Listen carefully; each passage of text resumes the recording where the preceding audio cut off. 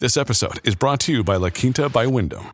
Your work can take you all over the place, like Texas. You've never been, but it's going to be great because you're staying at La Quinta by Wyndham. Their free Bright Side breakfast will give you energy for the day ahead. And after, you can unwind using their free high-speed Wi-Fi. Tonight, La Quinta. Tomorrow, you shine.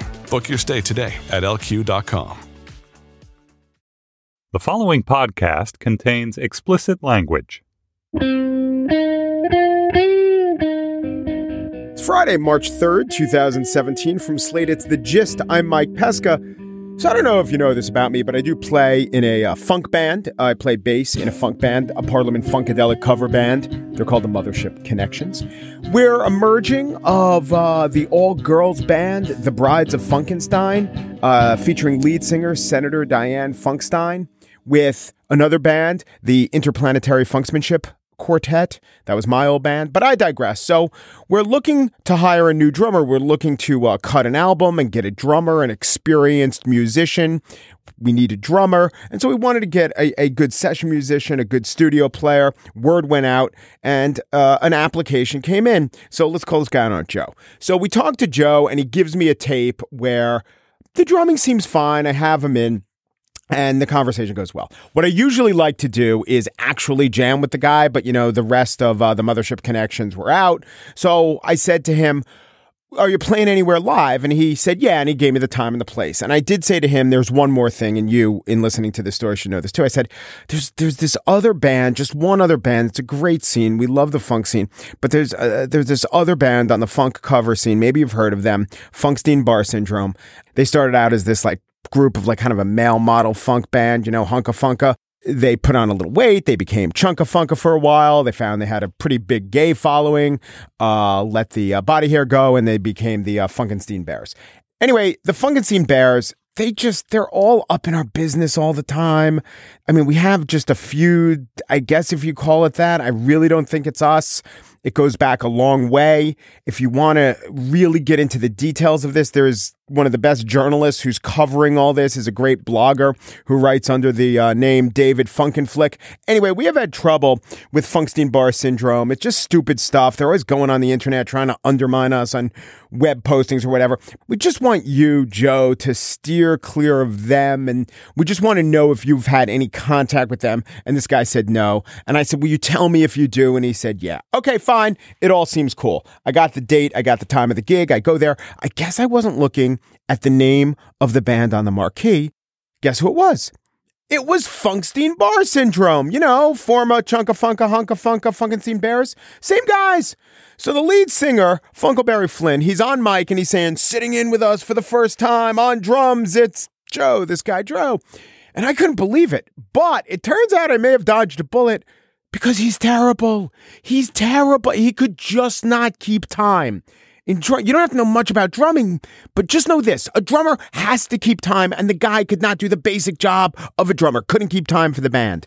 So I'm kind of talking around to some of the other people on the funk scene that I know. In fact, David Funkenflick is there, and so I asked Funkenflick, what is the deal with Joe? And he says, you know, he's a nice guy. Everyone he's played with, all his former colleagues, he's a nice guy, a good heart. And I say, yeah, but can he do the basic job?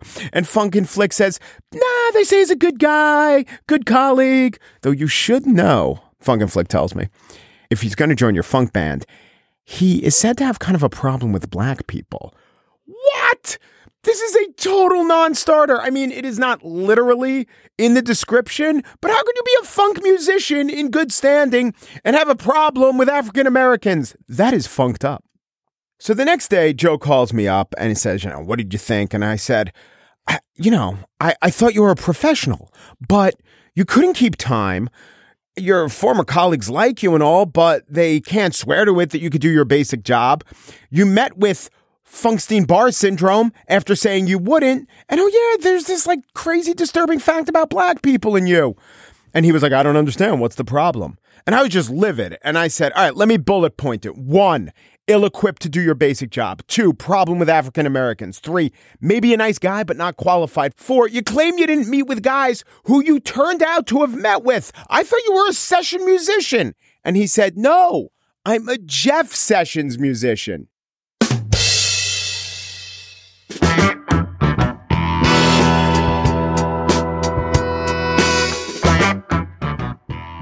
On the show today, little known fact, our president occasionally engages in prevarication. The Gist investigates. But first, not actual Jeff Session musicians, but musicians. A musical rundown. The year is 2012, and our guest is Chris Malamphy.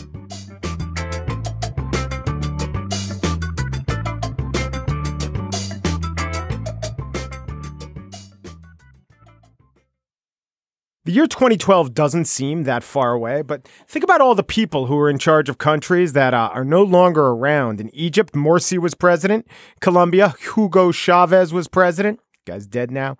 And in the United States of America, Barack Obama was president. Oh, so long ago. Also, that was the year when he came out first time ever for gay marriage. 2012 wasn't that long ago, but as we count down the hits of the year, perhaps it will evoke some nostalgia. I'm here with Chris Malamphy. He helps me in this endeavor. He writes the Why Is This Song #1 column for Slate. Hello, Chris. How are you? I'm all right, Mike. How are you? So sometimes we have to go rat-a-tat to get through a bunch of songs, even though, and I checked the calendar, 2012 was a standard year. In fact, there was an extra day. It was a leap year. Right. Yes. There weren't that many #1 hits. No, there weren't. I would call this, in fact, I called this at the time when I was writing about the chart hits of this year, the year of the snowball smash. You would have hits that would go to #1 and sit stone for a couple of months apiece. I would attribute that to the fact that this was the year when hits would go viral. Interestingly, YouTube was not a factor on the charts yet in 2012. Billboard added YouTube data to the charts the very next year, 2013. But you can see YouTube's fingerprints all over the hits of 2012. For example, the song of the summer, Call Me Maybe, by Carly Rae Jepsen.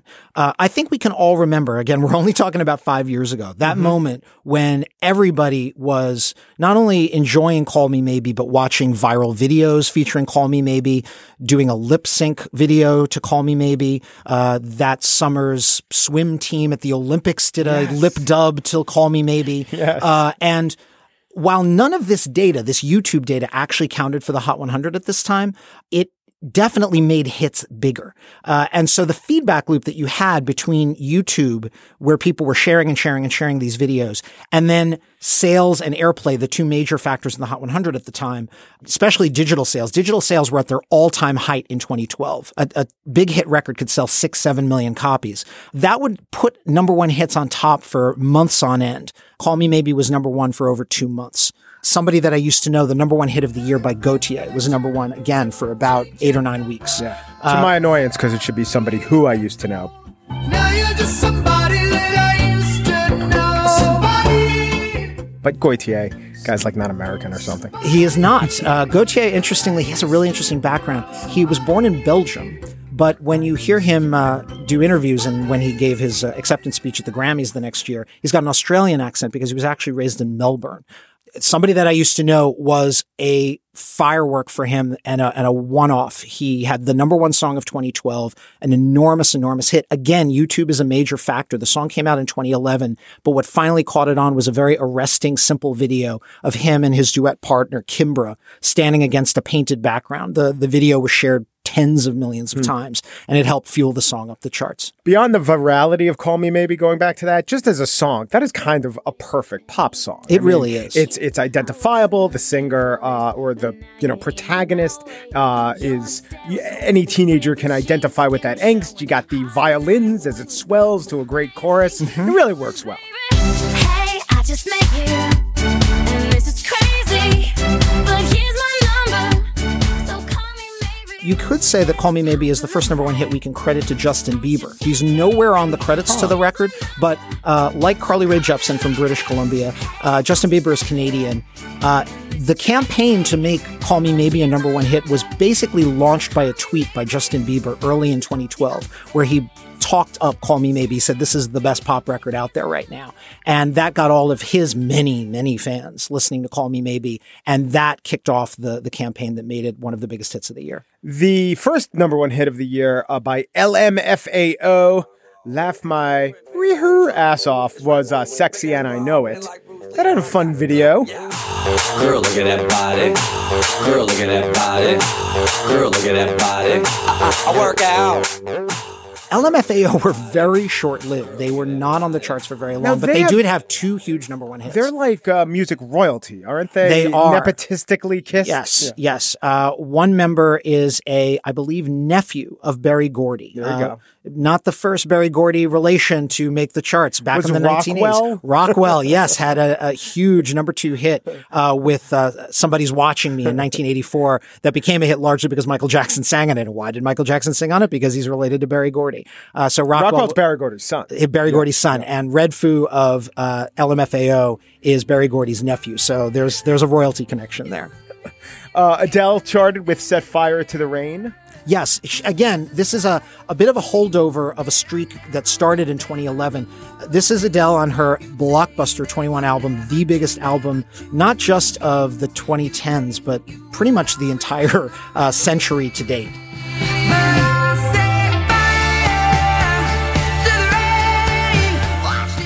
21 was an enormous juggernaut. It was the number one album of both 2011 and 2012. At the very moment that Set Fire to the Rain, which, by the way, is the third number one hit from 21 after Rolling in the Deep and Somebody Like You. When Set Fire to the Rain went to number one, Adele was in the process of winning a boatload of Grammys, including Album of the Year, at that year's Grammy Awards. Yeah, the year started off after Sexy and I Know It. We mentioned the Adele song. Rihanna's up there. Kelly Clarkson's up there. Katy Perry's up there. So you have young divas. Yeah, it's a good year for young divas. What basically happened at the turn of the 2010s and what differentiates the charts of the early 2010s from where we're recording now in 2017 is that this is the apex of what I would call turbo pop. Not a term I invented, by the way. I borrowed that from my friend Sean Ross, who's a radio analyst. And basically he talked about records that were synthy, dancey, and had kind of a soar. It's also a very good year for Max Martin and the Swedish team that he has built at, I hope I'm pronouncing this right, Chiron or Chiron Studios in Sweden, Cheiron. They are the studio factory responsible for scores of number one hits. They have several. I believe it's shores of number one hits. Shores of number one hits, yes. They have number one hits this year with Stronger, What Doesn't Kill You by Kelly Clarkson. Not a Max Martin song, but a song produced by others in his stable. Part of Me by Katy Perry. That's a Dr. Luke record teaming up with Max Martin. Later in the year, there's a number one hit by Max Martin and Shellback called One More Night by Maroon 5, a 9-week number one hit. 9 weeks. Wow. 9 weeks. Maroon 5. Maroon Say 5. the inauguration. Yeah, pretty much. And finally, one of the biggest number one hits of the fall is We Are Never Ever Getting Back Together, which, believe it or not, is the first number one hit for Taylor Swift, who is in the process of making her country to pop transfer at this very moment. She teamed with Max Martin on that album, on the biggest hits on that album. And of course, a couple years later on the album 1989, she scores even more number one hits, always teaming with Max Martin and Shellback, his assistant.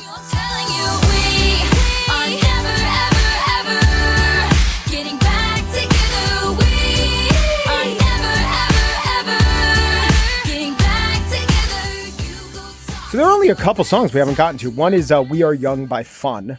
And this was part of the trend, the anthemic rock trend, maybe a little emo.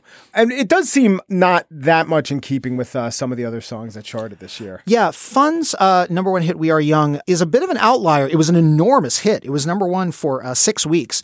And it, too, had a bit of a viral thing going, although probably a more traditional form of virality. It was featured in several advertisements. On that year's Super Bowl, it was prominently featured in a Chevy ad, which was what kind of kicked off its run up the charts. Nothing says young like a Chevy ad. Nothing says young like a Chevy. Nothing says fun like a Chevy. Yeah, that's right. Fun are a New York-based band. Also interesting side note, We Are Young is supported by Janelle Monáe.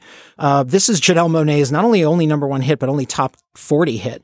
And you can barely hear her on there, but there's a la la la part in the chorus. That, she got a credit for that. And she got a credit for that. Oh. She actually sings backing vocals throughout it, but you can hear her most clearly on the la la la part of the chorus.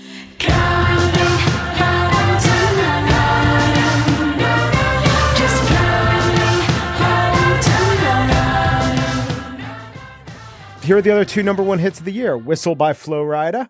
Flo Rida. What can we say about Flo Rida? Flo Rida is an interesting figure. He starts scoring I know hits. what state he's from. Yes. One guess about where Flo Rida is from. The Sunshine State.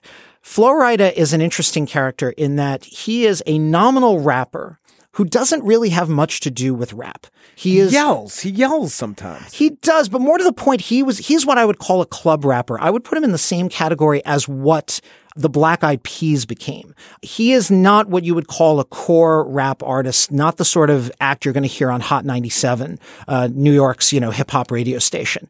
But my goodness, he's enormously successful. He keeps having hits. He had hits in the late 2000s, such as Low and Right Round, which, by the way, is written by the same team of songwriters, Max Martin and Dr. Luke, who are, known for their pop hits. Right. And then, this hit from 2012, Whistle. Frankly, this could have been recorded by almost anybody. It's a big club pop record, but does it belong in the category of hip hop? Broadly speaking, yes, but I would call it more like a Pitbull hit than I would call it like a rap hit. I'm betting you like people, and I'm betting you love freak mode, and I'm betting you like girls to give love to girls and stroke your little ego. Flo Rida, again, in keeping with his more pop sensibility, he will basically team up with whoever will get him a hit. I mean, Right Round is a record that he did with Dr. Luke, the Pop Smith. Whistle has, about a half dozen, credits on it. He did co-write it, but he is basically a guy who doesn't sell a whole lot of albums, but sells a truckload of singles and continually scores hits on the Hot 100. Just last year, 2016, he had another enormous top 5 hit called My House. So he keeps scoring hit after hit. Yeah, God is my co-pilot and Flo Rida is my co-writer. All right, last number one hit of the year, literally, and the one we're going to talk about, Locked Out of Heaven by Bruno Mars. Bruno Mars might be locked out of heaven, but he ascends to the number one on the Billboard charts. That was some good Casey Kasem in there, Mike. So Bruno's been there before? Yes, this is not Bruno's first number one hit. He had a couple in 2010, 2011 with songs like Just the Way You Are and Grenade. But Locked Out of Heaven is one of his bigger number one hits. What's most interesting about Locked Out of Heaven is how much it sounds like The Police. It is a pretty naked attempt to imitate the sound of Sting. I think you could take every Bruno Mars hit and say it is a pretty naked attempt to imitate the sound of. And that's not always bad. No, it's not. I mean, right? Like, later on that same album. He's working in established traditions. Exactly. Yeah. Never had much faith in love or miracles. Another lonely day, no one here but me. More loneliness than any man could bear. I'm gonna get every time you spend the night. 'Cause your sex takes me. Bruno Mars, I want to give him credit. I'm a fan. I find him a very adept singer-songwriter. Yes. He writes most of his hits. He has a team of songwriters who call themselves the Smeezingtons, him and two of his buddies who write most of his hits. He's written hits for other people. He wrote, can I curse on your podcast, please. Mike? He wrote Fuck You for CeeLo. That's a Smeezingtons record co-written by Bruno Mars. So he's a talented writer. And as you point out, he has been known to write in various modes. For example, later on this same album, he scored a hit with the record Treasure, which sounds like, vintage Michael Jackson from the early 80s. So he's a very skilled style mimic, but the records are all his own. And Locked Out of Heaven sounds very much like a vintage Police record. So much so that at that year's Grammys, the 2013 Grammys, they actually brought Sting out to perform the song with Bruno Mars. Oh, he wasn't above it, huh? No, not at all. Sting will go where he needs to go to remind people of his relevance. But remember 2012. And Call Me Maybe was the ubiquitous song, but if there was another one, it doesn't show up on this chart. Gangnam Style. Gangnam Style is a number 2 hit, which is why technically we shouldn't be talking about it among the number 1 hits of 2012, but it casts an enormous shadow. As I mentioned, YouTube data did not count for the Hot 100 in 2012. It began to count in 2013. If it had counted, Gangnam Style would have been a number 1 hit for months. It peaked at number 2 behind the Maroon 5 song One More Night. And it was not an enormous airplay hit, although it should be noted, remarkably, Gangnam Style wound up in, I believe, the top 15 on the airplay chart, the Billboard airplay chart. Just think about that for a minute.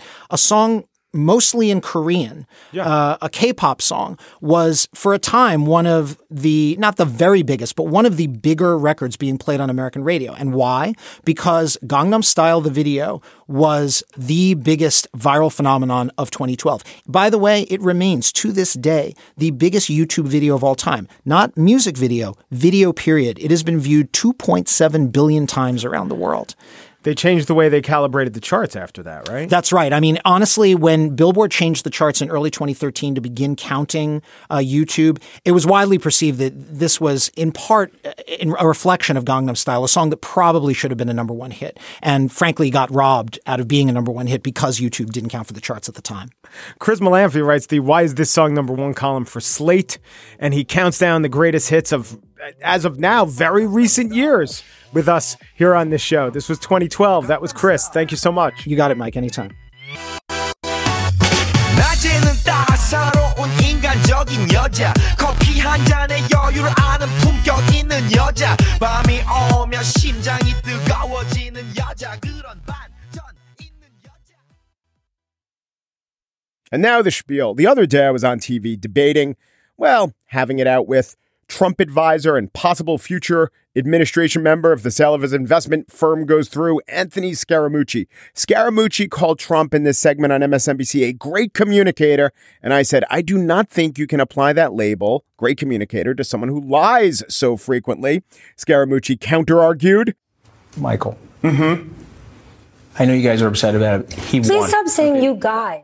And then the anchor, Stephanie Rule, jumped in and she talked about fact versus feelings about fact. And Scaramucci wound up putting it this way. Here are some of the facts that I see. The stock market's up 10-ish%.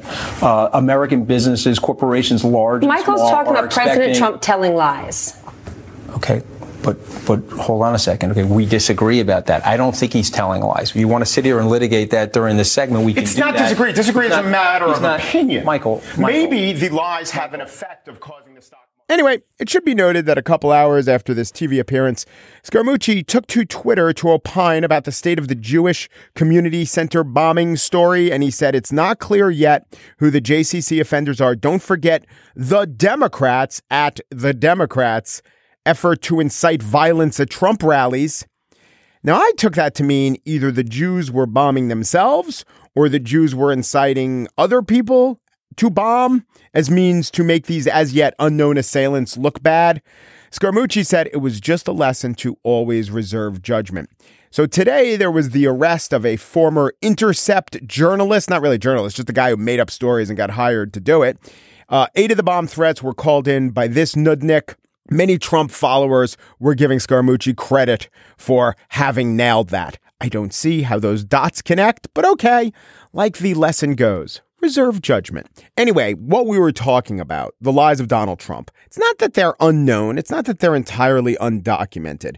But if anything, some are less documented than others. Some are underanalyzed. So what I wanted to do was bring to the light these things that should never have been said in the first place. Let's take a couple of statements from his grand, glorious, agenda resetting statement to the joint session of Congress. There he talked about the unemployment rate. Actually, it wasn't the unemployment rate. It was another rate that sounded a lot like the unemployment rate. 94 million Americans are out of the labor force. Over 43 million people are now living in poverty.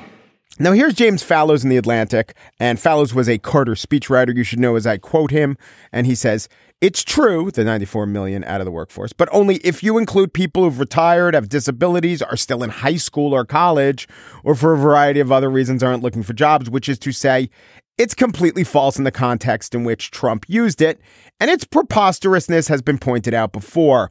I know, this is Fallows writing, that the economics team would have given me trouble if I had tried to put a cooked figure like that into one of Jimmy Carter's State of the Union addresses. I believe the same would have been true in other administrations. Beyond that excellent point is this point. The number is sloppy, so that's not good. It's a sloppy number. But most of the time, sloppy numbers are used to serve a greater argument. For instance, Trump was sloppy during that speech with his estimation of how much the wars in Iraq and Afghanistan have cost. He said they have cost $6 billion. It's closer to $3 billion. They could wind up costing $6 billion. So that's a sloppy figure, but the overall strategy is sound. Shock people with the expense of a policy that they think wasn't worth it, to sell them on a different policy they think is worth it and is expensive, but not as expensive as the bad policy. I get that. But the 94 million in the workforce number, it's sloppy numbers and it's sloppy strategy.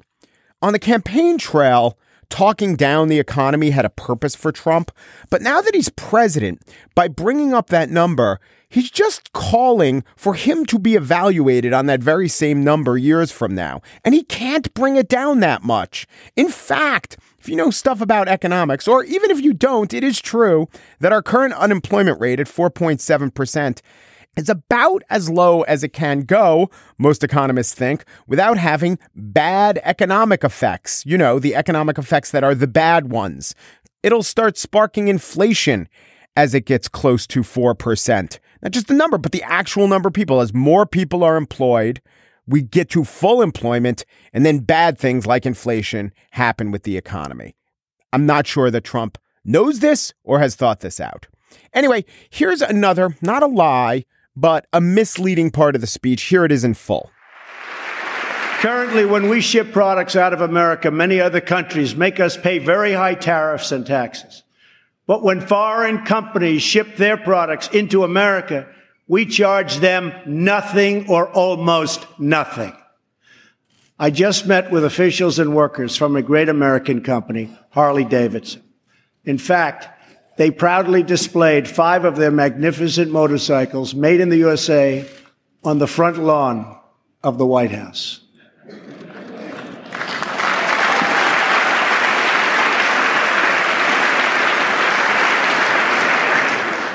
And they wanted me to ride one, and I said, no, thank you.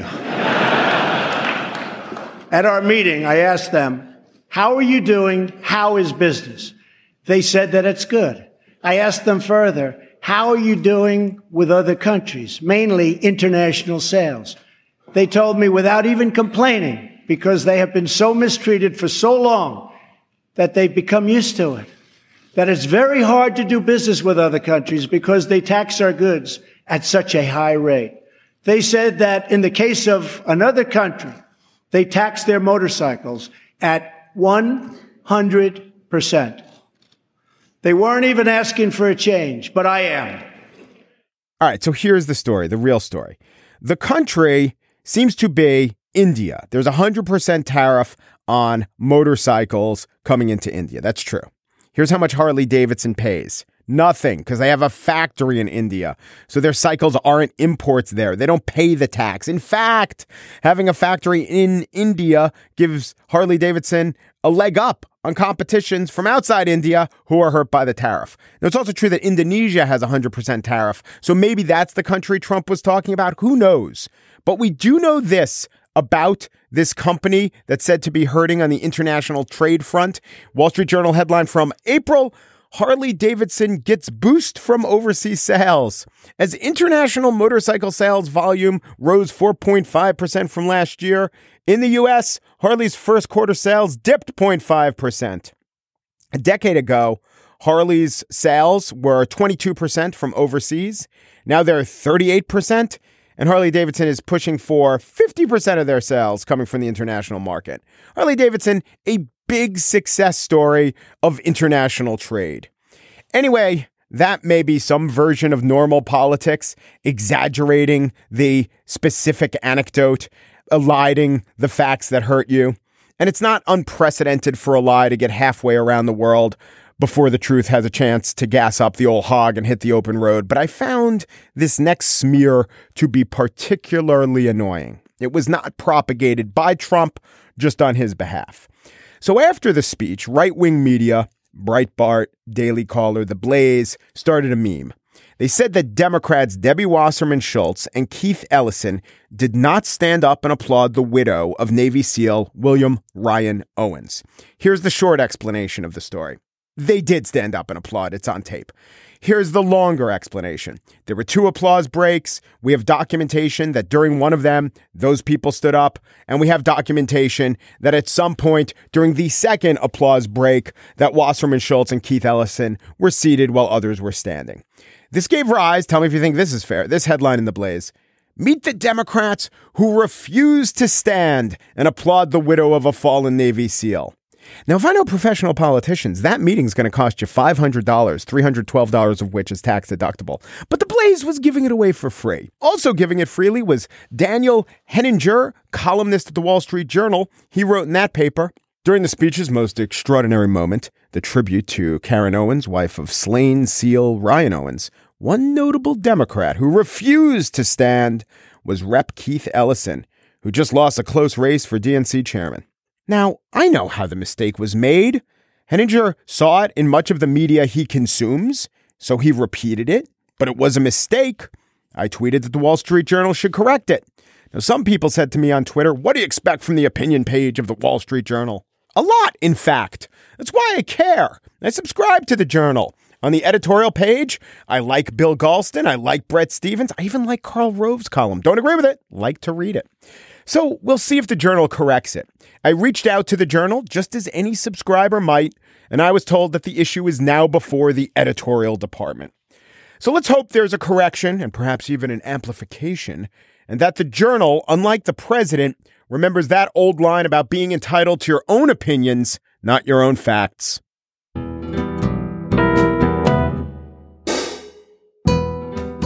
And that's it for today's show. The Gist was produced by Mary Wilson, who plays in Copenhagen's #1 Taylor Swift cover band, the Taylor Danes. Chris Berube, Gist producer, plays in a Guns N' Roses soft jazz ensemble, Sweet Milder Chimes. Steve Lichtai, executive producer of Slate Podcast, plays in a Canadian rap version of a 90s English rock group, Snowasis. I hate to be the informer of bad news.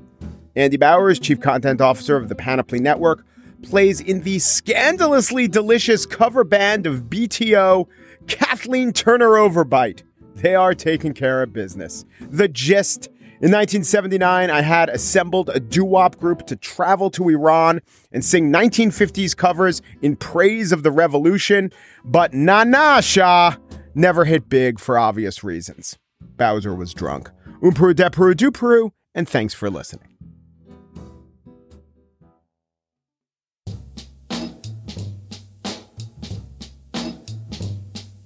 I know you listen to podcasts. I can prove it. You just heard me say that. And unless you're actually in the room with me, get out of here, Dave. Unless you're Dave, you know how to listen to podcasts. Now, I'm sure you want to spread the joy of podcast. Or maybe you're the kind of person who only likes the bands that no one else likes. And then when they book big clubs, they're like, oh, I used to like them on their first album. We're still in the first album phase of this media. But we do have to grow it because remember, that band that you wanted to keep to yourself, they could break up due to lack of interest. So this is where the tripod campaign comes in. All this month, you want to find a friend, relative, a curious stranger. Okay, that could be fraught.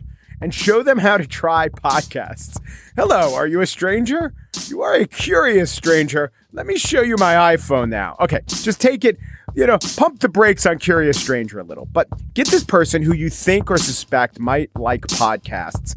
And then share your story on Twitter with the hashtag tripod. Okay, so you do whatever you can to get a new bee into podcasting, but then afterwards you tweet about it and you do TRY pod, hashtag TRY pod. Together we could delete podcast unawareness.